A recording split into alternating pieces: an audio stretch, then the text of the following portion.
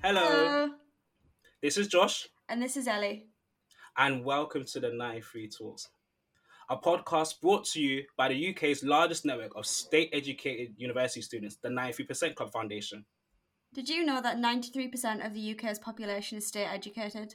This number is not representative of the university population and definitely not represented in the corporate world.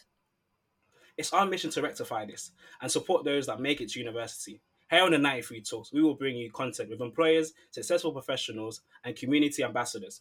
This is a podcast for students by students. We are the 93% Club, serious about social mobility.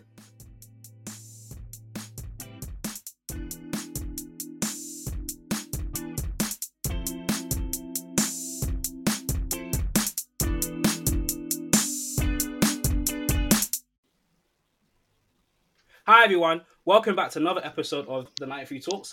We're joined by the lovely Pinsent Masons with very few special guests who will introduce themselves. Hello, everyone. I'm Tom Proverbs Garbett. I'm a senior associate in the Birmingham team, and I've been with Pinsent since 2012. So, yeah, getting on for 10 years. Hi everyone, my name is Patricia Oon. I am a fourth seat trainee with Pinsent Masons. I started off as a paralegal in their Doha team. So I've been with Pinsent around 4 years. Not as long as you, Tom, but yes, that's me. Well, there's a lot of experience on today's podcast, so there'll be a lot to take away in regards to like Korean law, which I hope the members and the listeners will find very useful. So my first question to you both is, for the people who aren't wizards for like the whole training contract or like law process, what is a training contract? Tom, do you want to take this? Well, it's just changed, funny enough, hasn't it? I mean, it used to be a particular defined thing, and now you can sort of put it together to make something, to make your 2 years out of loads of bits.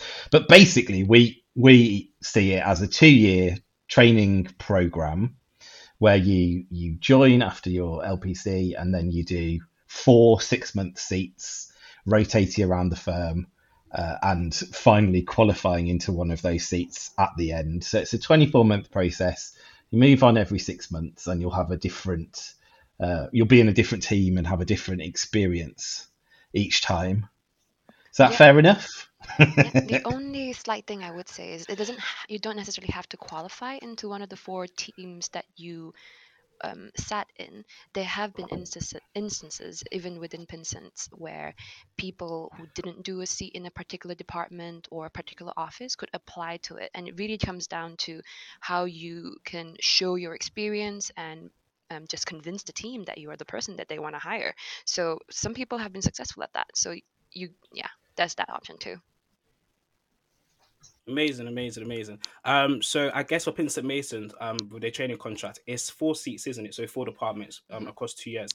And I think this would be a good question directed towards you, Patricia. But what does like each department involve? Like, so like, what seat are you in now currently, and like, what have you done throughout the your process of like being a trainee at Pinsent Masons? Sweet. So fourth seat trainee. I'm currently in construction advisory and disputes, which is a contentious seat. My first 3, the first one was in litigation, and it was a subsector of energy and international arbitration, something I'm really interested about. And the second one, I was actually seconded to the Edinburgh office right in time for COVID to do it was actually a big thing, but the seat, Good old COVID. because of COVID, is still a big thing, depending on when this podcast goes out. But my seat was a unique one, not only because it was a secondment in Edinburgh, but it was also a split seat, the last of the split seats between banking. So it was a transactional seat as well as advanced delivery. So advanced delivery within Pinsent Masons is our legal tech department. It stemmed from banking, it stemmed from our finance and project department. So it's very much focused in the financial sector, but it's starting to branch out. And I got to do a lot of no coding, unfortunately. I still know absolutely nothing about Java or Python or anything like that. But it was just really cool to be part of the scene where legal tech is starting to kick off, because people are realizing that with just with how just with tech, being able to scan large amounts of documents. So basically, like a really advanced Control F function is the most it was really helpful for being able to pull large amounts of information or just scan docs for what the provisions you want. So that was my second seat. And my third was similar, had its roots in tech, but it was in cybersecurity. I was in the disputes team of technology, media, and telecommunications. And essentially, this was by far the coolest seat that I did. But Tom, you're not allowed to tell construction that's what I just said, because I'm still in the construction seat. But I'll keep my essentially, mouth shut. essentially, we're assisting clients that are referred to as by insurers. So essentially, this insurance company, who's our main client, would get calls from their clients who have insurance policies with them when they get either hacked, or they realize that potentially someone might be hacking them, or their systems are compromised, or they've suddenly lost data, and it's all a bit suspicious. So usually their first protocol is just to reach out to the insurance company, and when they've identified that there is something indecent, not indecent is the wrong word, but that they have been hacked or there's a cyber threat, that's when we jump in as legal counsel. So it's been super exciting. You have to jump on really quickly. You jump on a call with the client, and they're usually freaking out because they don't know what's going on. Their entire IT system is either compromised or encrypted or suspended, or they've just been exposed as being as So that was really fun to deal, and the directly helping clients element was really, really cool. So yeah, that's my 4 seats. And in terms of the general work that I do across all seats, I can say document management. You organize documents, you do a lot of research on legal points, and you essentially support your whichever team that you're in. So yeah, that's given a lot of experience, a range of work. Yeah. Yeah, that sounds amazing. I think like the key point you said, I think that at the end is, as a trainer, you're there to support the department you're in. Like you're there to act as, the extra arm, arm and legs, and brain power for like your supervisor. For example, like Tom, I think would probably agree. The trainings he works with are there to support him, and he's also there to like guide them with their process, while navigating the firm like Pinsent Masons. So I think this goes exactly into my next question, which I think, I think this goes to my next question with Tom. I think it's going towards Tom. So, as a senior associate at Pinsent Masons, like, what are the most common made mistakes that trainees make at Pinsent Masons, and what would you advise them to do to mitigate these mistakes? That's a really good question, and probably one people should ask as soon as they start of their supervisor, because it's only by knowing what people have messed up before can you avoid it. And I suppose we should start by saying, there will be mistakes. You'll always make mistakes. I've made huge mistakes. I doubt Patricia has. No, Patricia has. Oh, what is this? Patricia's perfect, guys. Patricia's perfect. I definitely. And I think, there's levels, right? There's really messing something up, and that happens from time to time. And if you really think you've done something wrong, you've forgotten to file something at court, or you've lost an original document, or you've left something on the train. Yes, it's a big deal, and yes, we should try not to do that, but don't hide it. Just tell someone. We'll sort it out. It won't be your fault. These things happen. We'll sort it out. The worst thing is to hide it, or to pretend it hasn't happened. And if you go on Roll on Friday and other sort of tongue-in-cheek legal things, you'll see that the worst things are always when someone's tried to hide it from the firm. But just like day to day, I think Patricia and I were talking about this before the call, and the thing that I find most trainees really struggle with when they join, this is like day one and they've got a piece of work. They're so worried about the law and getting the law right that they sort of tend to forget that it's, our product is the advice, right? So you want a sort of well-written email that you can send to the client, or you want, a legal note that, gets the law right, but also looks professional. And the number of times that new trainees, and I'm sure I did it myself, just have they've done all the legal research and they've cut and pasted it and they've, come up with what they think is a banging answer, and then don't format it, don't sort of try and make it read properly. I think that's what people really struggle with, that sort of basic Like, I'm in an office now and I'm producing this product. And if that sounds, if to people listening, that sounds like the world's most obvious thing, yeah, maybe it is. But that is what people struggle with always. The first week, I sit people down and say, look, we've got a house style. We're professional writers now. That's what we do for a living, and you've got to make it look good.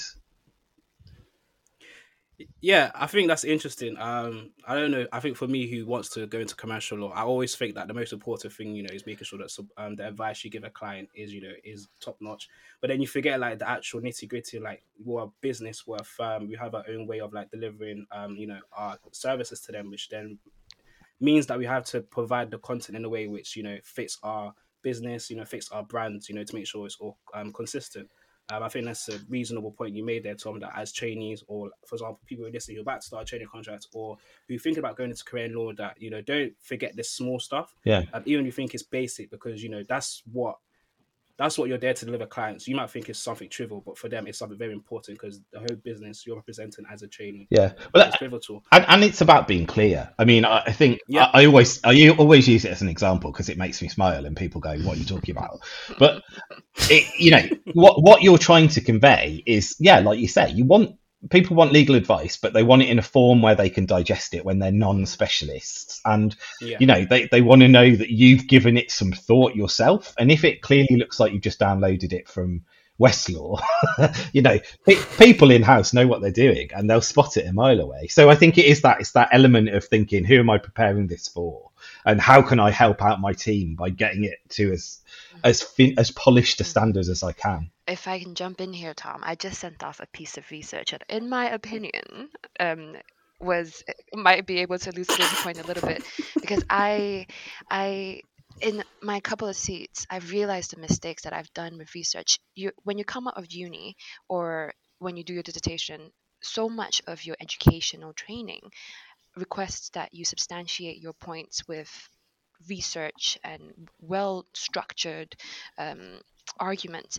But in in professional work, when clients they're laymen, they're not going to understand section 2 bracket F1 and what it means and the tests, the framework that you have to fulfill. They don't care and they don't have the time to interpret it, and that's what they're paying you for.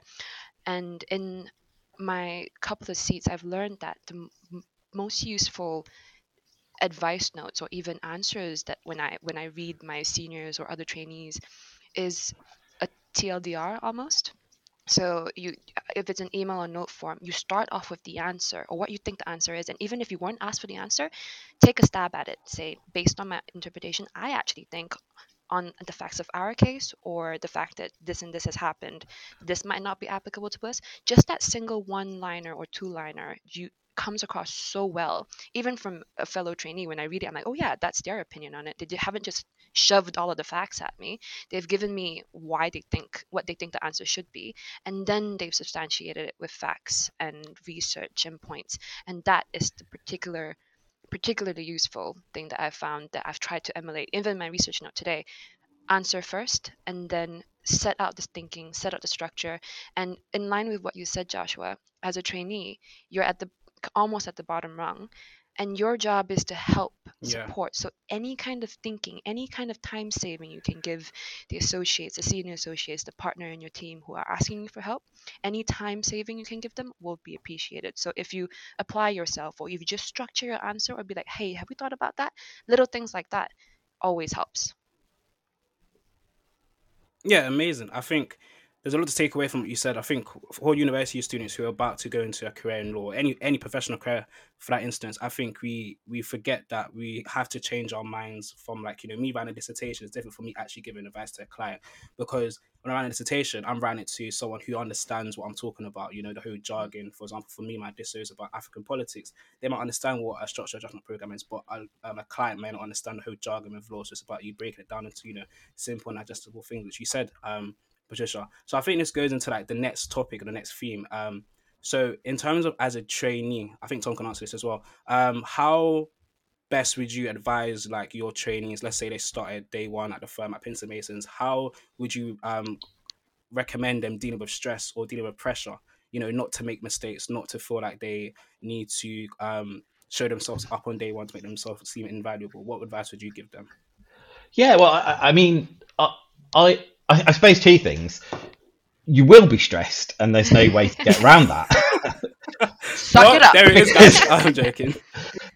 Because it is a high pressure environment, but we pride ourselves on being, we as a firm, and I think most law firms, in fairness, it pride themselves on taking care of trainees, and you're.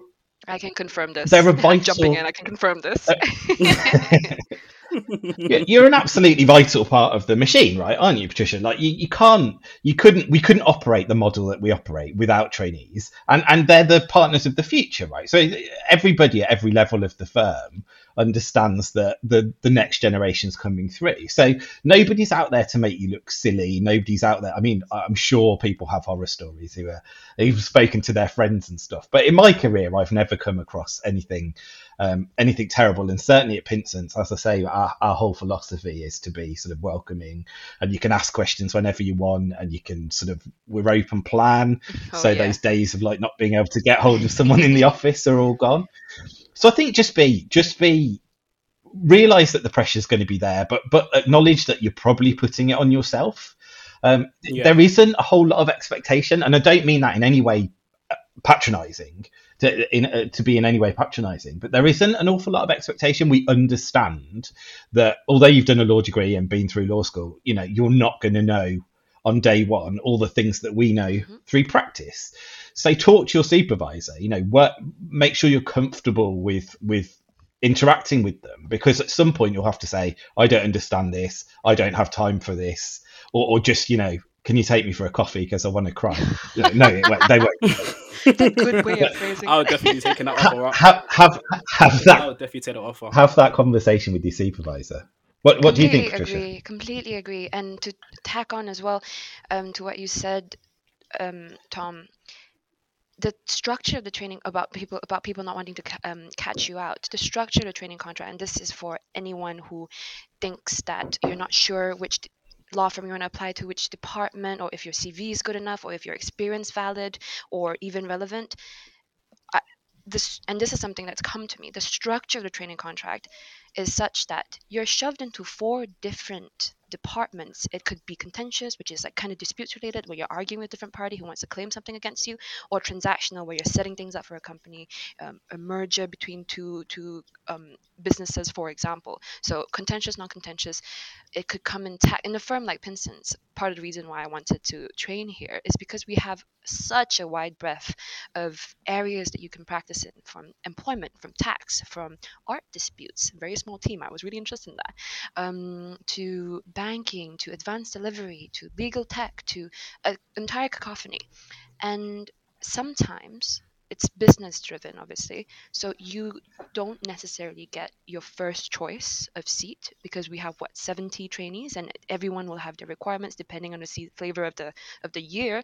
Tech has been the flavor of the year, hint hint. Not everyone will get the seat that they want, because tech disputes were only taking 2 people. So you might have to do a seat that A, you never envisaged doing, B, you don't really have an interest in, or you're not sure if you have an interest in, and they know that in the training contract. So whilst applying for the training contract, it's completely understandable.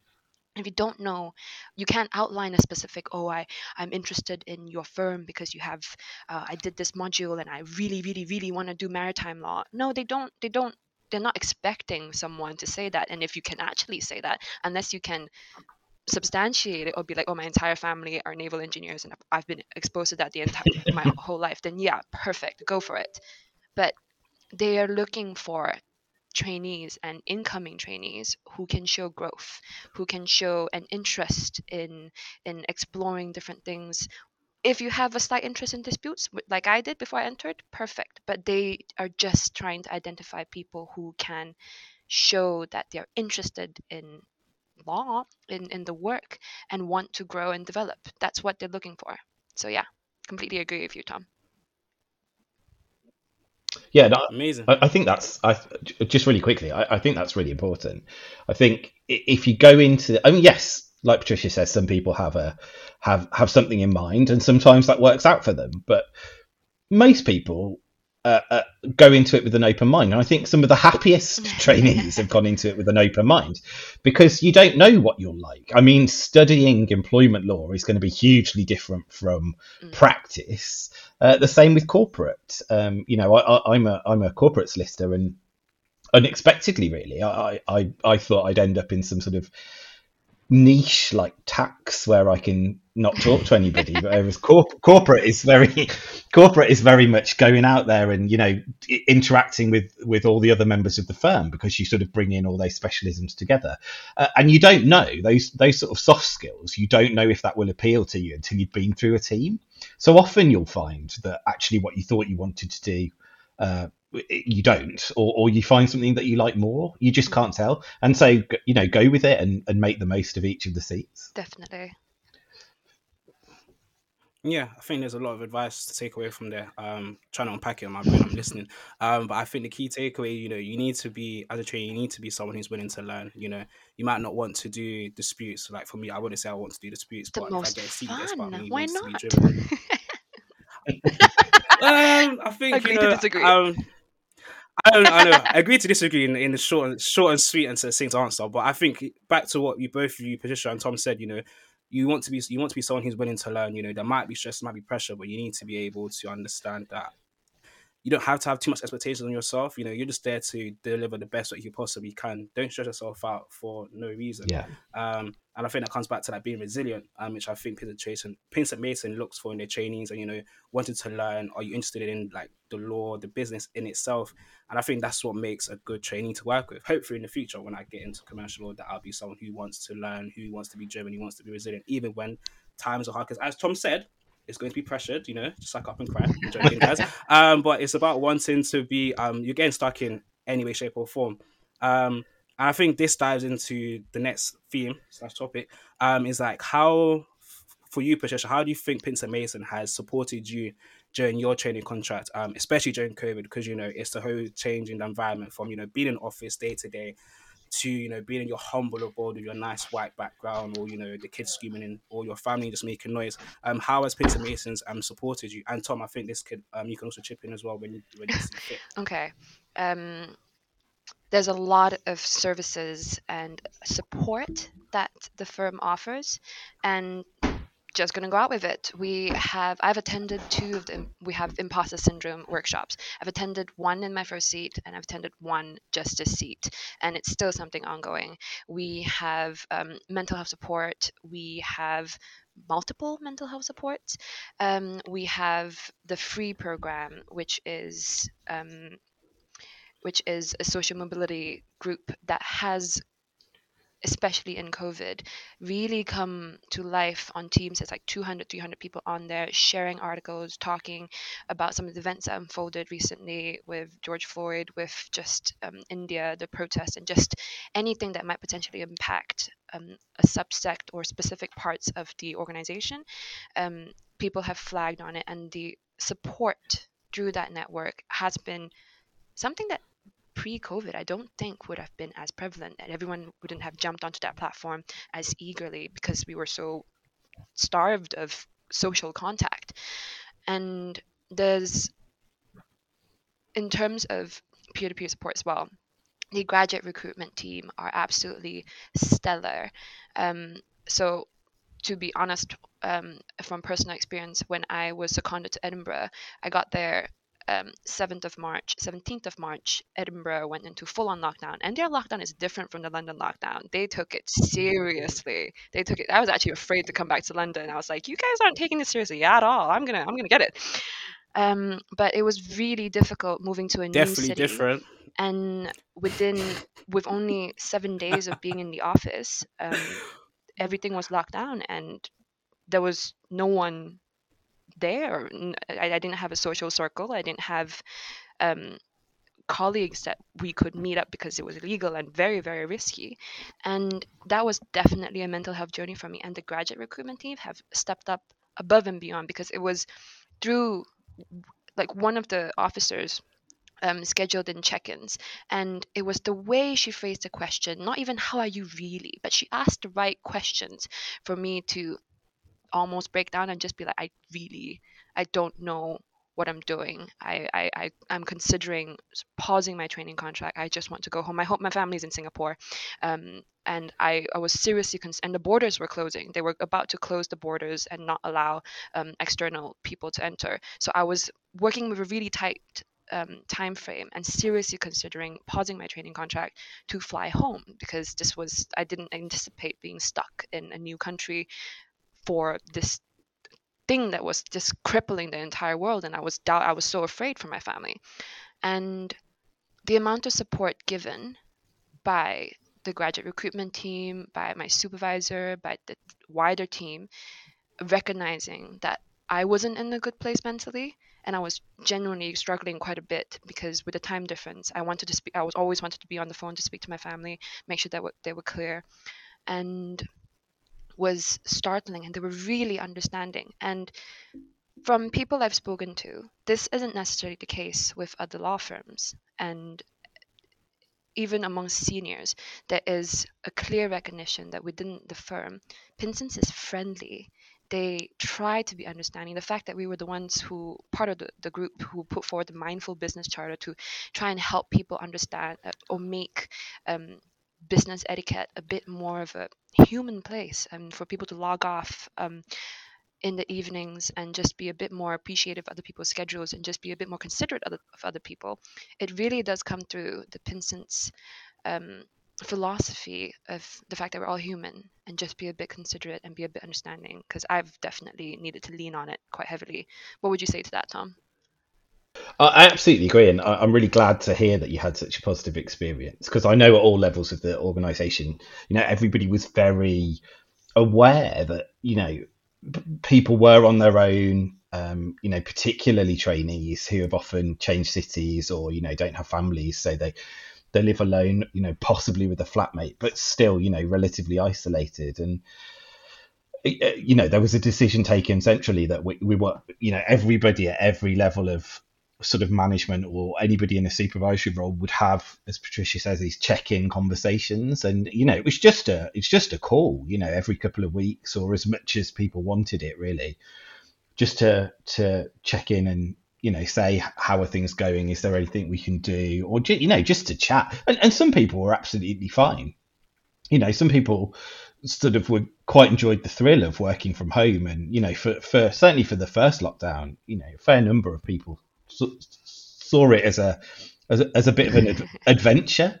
But I think we all felt during the second and third that this, it dragged, didn't it? It was difficult, and I think not only did we try and do that at all levels of the business, supervisors in particular, and we've made much of getting to know your supervisor, but it really is a key relationship, because they'll manage your workflow, they'll explain things to you. If you get on really well, they might be they may not be that much further ahead of you if you think about it. It depends, each department does it differently, but if you're paired with a solicitor, which in our framework is sort of under 4 years PQE, they may not be your primary supervisor. They might be sort of some people have two supervisors.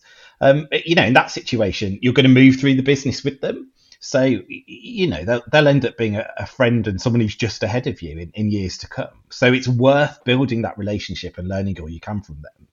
And I think when when COVID hit, that became even more important, because working remotely is very difficult. All the stuff that we've just said about working in an office and getting your formatting right and understanding what someone wants from you, that's very, very tricky when you can't be there and you can't really look them in the face. And Zoom and Teams, fantastic, but it took us all a bit of a while to really get used to that and how we all dealt with one another.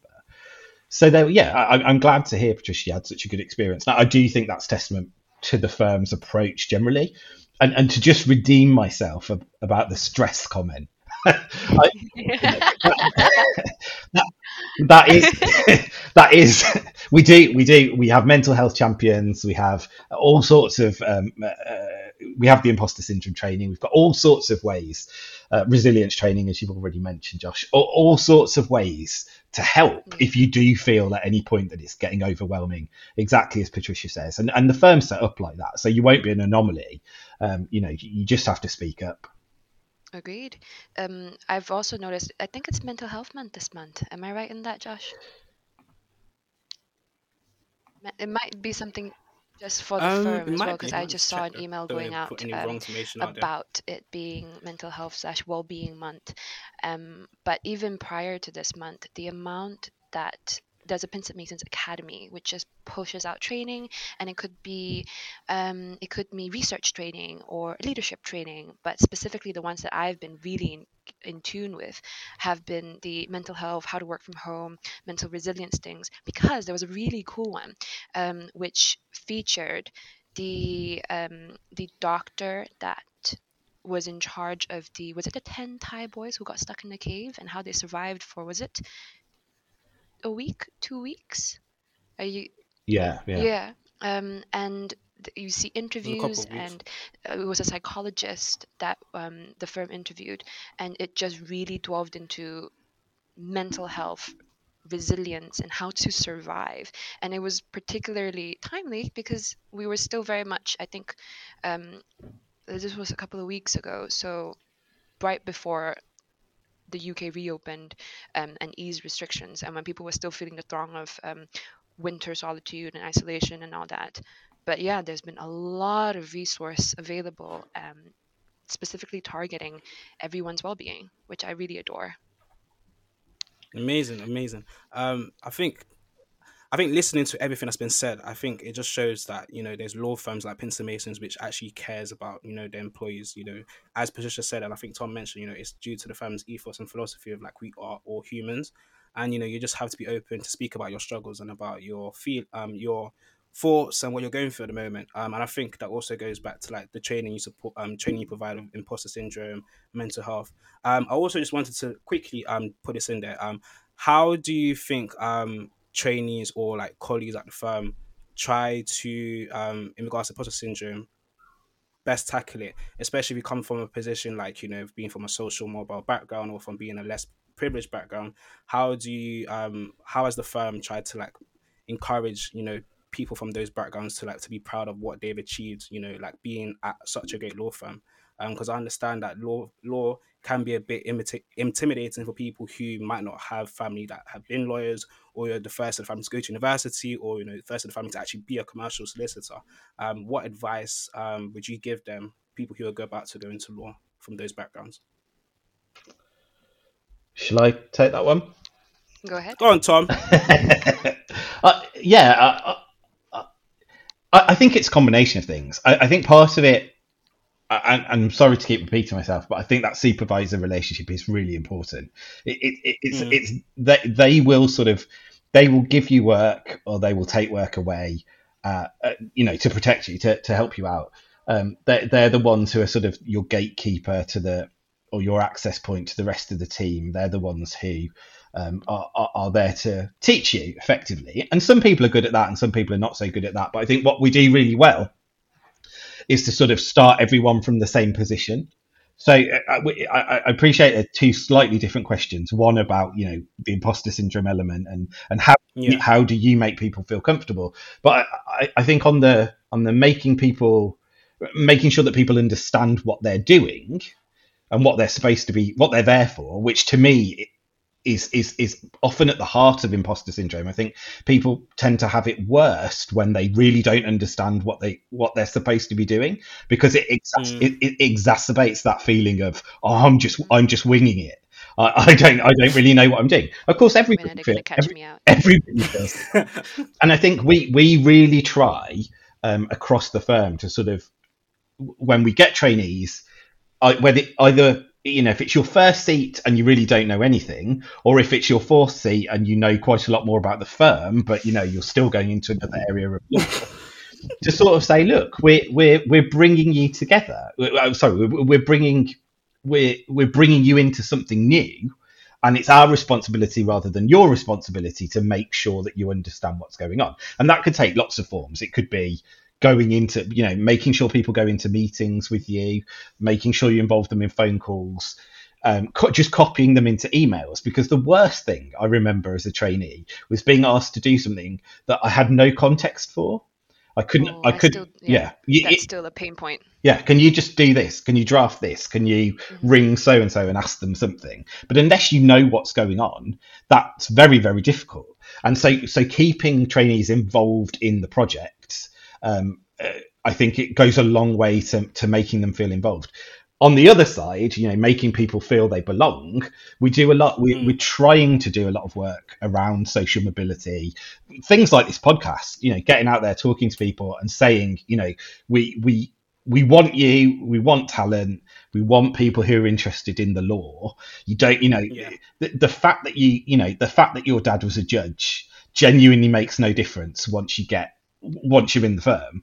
You have to do the work like anybody else. So equally, the fact that your parents didn't go to university, that's completely irrelevant. We're completely flat structure. We'll teach you what you need to know when you get here, and so we try and create that atmosphere both in this sort of precursor to training contracts and during the training contract itself. The Amazing. non-hierarchical nature as well of Yeah. the open office, and the fact that, was it right before, a couple of months pre-COVID, the uniform of, well, the the firm's uniform just changed into, what was it, Tom? The phrase that they use, dress for your day. Exactly So right. I'm in jeans right now and sneakers, and my Must be nice. supervisor is in gym leggings. Yeah, and if you know you have a client meeting, then you dress for it. If you know you're going to Yeah. court, then you dress for it. But the fact that as recently as a couple of months before COVID, because that's when life properly paused, the firm had taken an executive decision across 3,000 employees to instate this more relaxed attitude to appearing in the office, to presenteeism, really does represent how the firm is trying to just be so much more less of a hierarchical organization. The fact that around 50-60% of our trainees went to state school, we have great minds mentoring, of which I'm benefiting of. And to answer your question directly, Joshua, how my mentor was a partner in one of the London offices, who I'm really glad took me on. She was the one who was just trust in the fact that you got selected and that you're here and that you're still here. Because I've had, not gonna lie, Tom, when you were saying ask your supervisor out for a coffee because you need to cry, I might have done that without the coffee bit last week. Oh. So you don't know whether you want, you're in all these different seats, you're working with such a large team and all that jazz. You will have peaks and troughs, and especially it's COVID, especially you're isolated, or the kind of work or the context that people give or don't give you, like what you were saying earlier, Tom, because of time constraints or because everything is over Zoom now.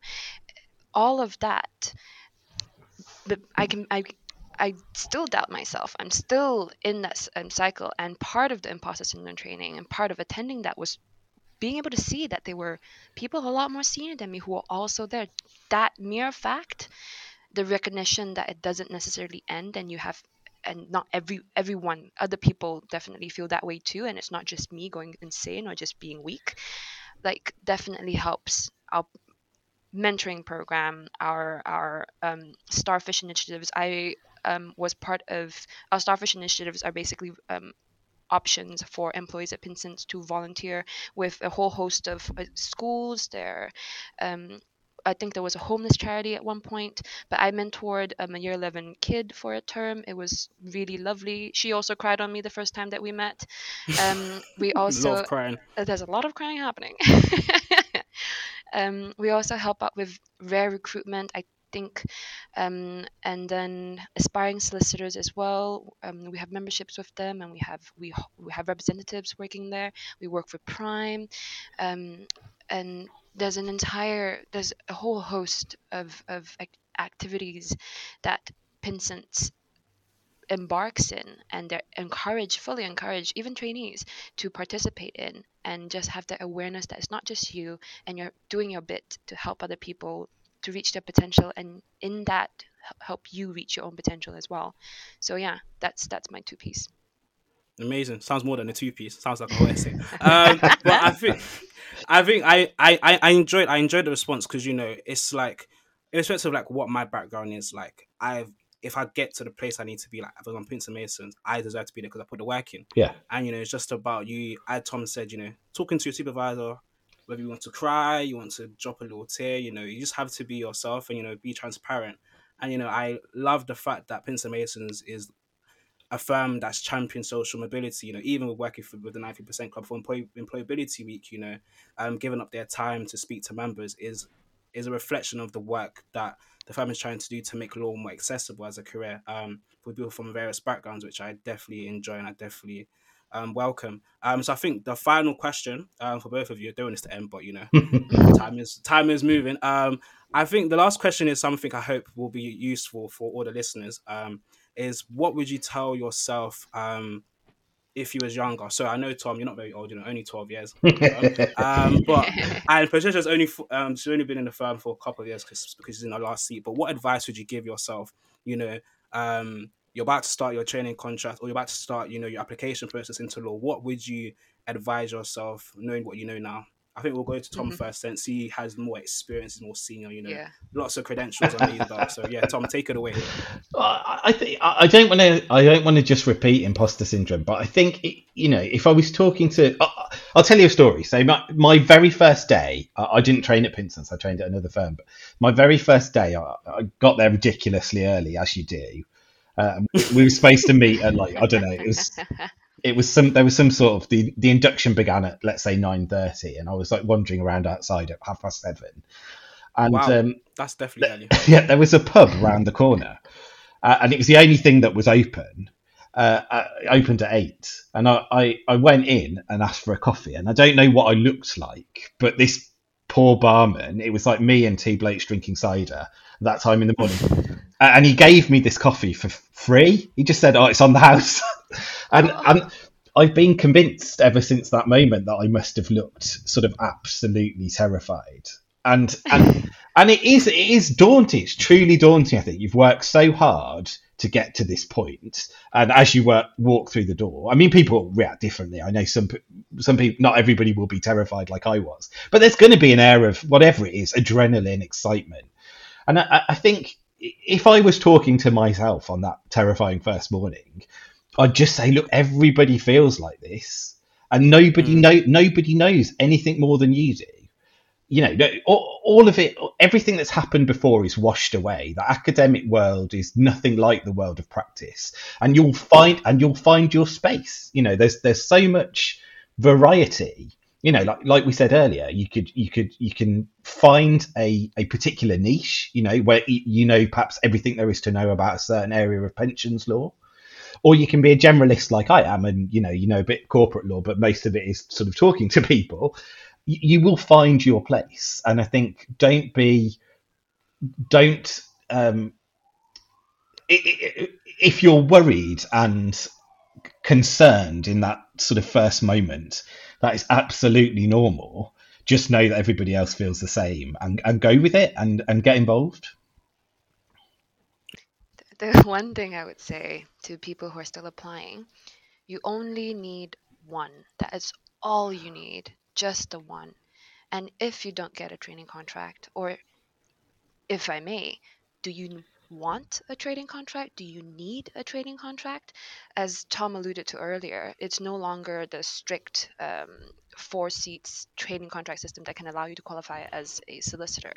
And being at my 4th seat and seeing what private practice is like, and seeing my peers in secondments to clients, what kind of lifestyle do you want? What kind of office do you want to be in? I've paralegaled in the construction team in Doha. That's 2.5 years in an office that was only 25 members strong, 4 partners only. I was the only paralegal. I did anything and everything, and I loved it. Wow.